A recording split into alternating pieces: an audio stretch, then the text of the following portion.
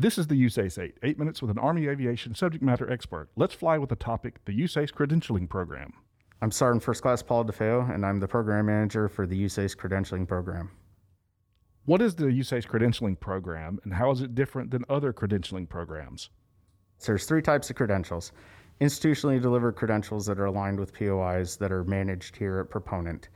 You have mandatory credentials, which align with soldiers' MOSs that they have to maintain to perform the MOS, and then all of the credentials that are in the credentialing assistance program. So that's any credential that you'd like to obtain at your heart's desire with your $4,000 a year, your tuition assistance money. This program is different because it doesn't utilize your funds for your CA. So say you're a full-time student and you're trying to maximize your semester hours, and you don't want to break into your $4,000 a year for your tuition assistance. This program covers the cost of credentials that align with your MOS, so you're not using your CA funds for those credentials. You're using the proponent's funds for those credentials. Why should I get a credential, and will it help me down the road? So a credential for the enlisted side is worth 10 promotion points for each credential earned.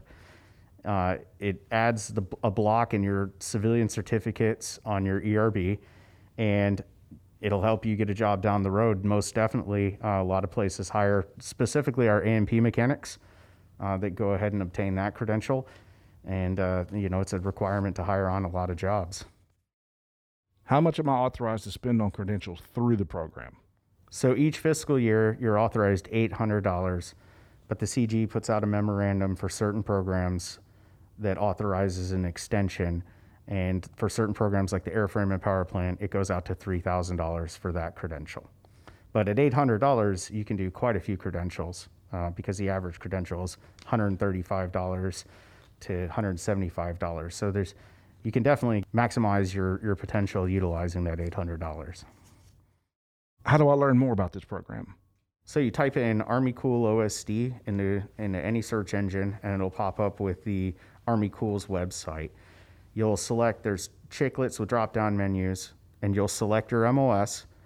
The credentials will tier down, and you'll see an icon that says proponent funded. Anything that is proponent funded is sponsored by the branch. And you can click on that icon, and it'll lead you to a menu that takes you right to our email address and our phone number, and you can contact us that way. You can also Google the USAACE Credentialing Program, and our site will pop up.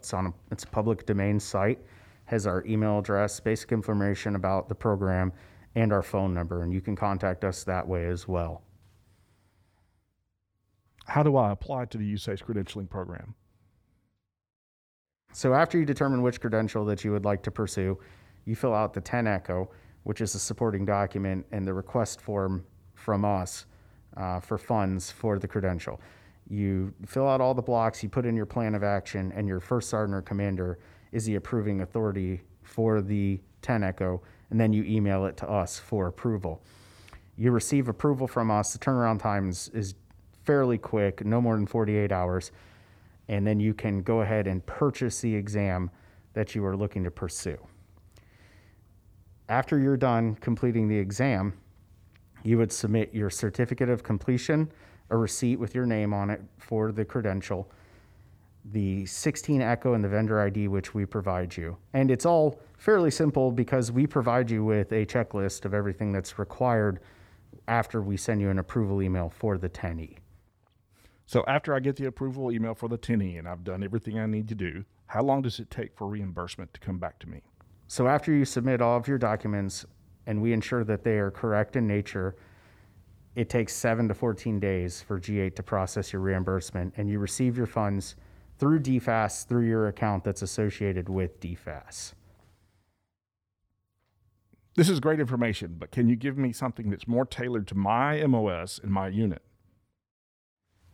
So we provide NCOPDs for any unit that requests it. So if you're in an attack battalion, let's say, we're going to tailor it to the soldiers that are in your unit. 15 Romeos, 15 Yankees, and of that nature. We'll even go down to the platoon level and provide an NCOPD. You just let us know If it's an avionics shop, we'll give you information about certified electronics technician, the associate level credential, and so on and so forth. Do you come to us, or how do we receive that? So we conduct the NCOPDs via Teams. If you're local on Fort Rucker, we can come to you. Every ALC and SLC class here at Fort Rucker receives a brief from us, so those soldiers are armed with that information when they leave here. And at the 128th, Mr. Gasway, he puts the information out to every ALC class that attends.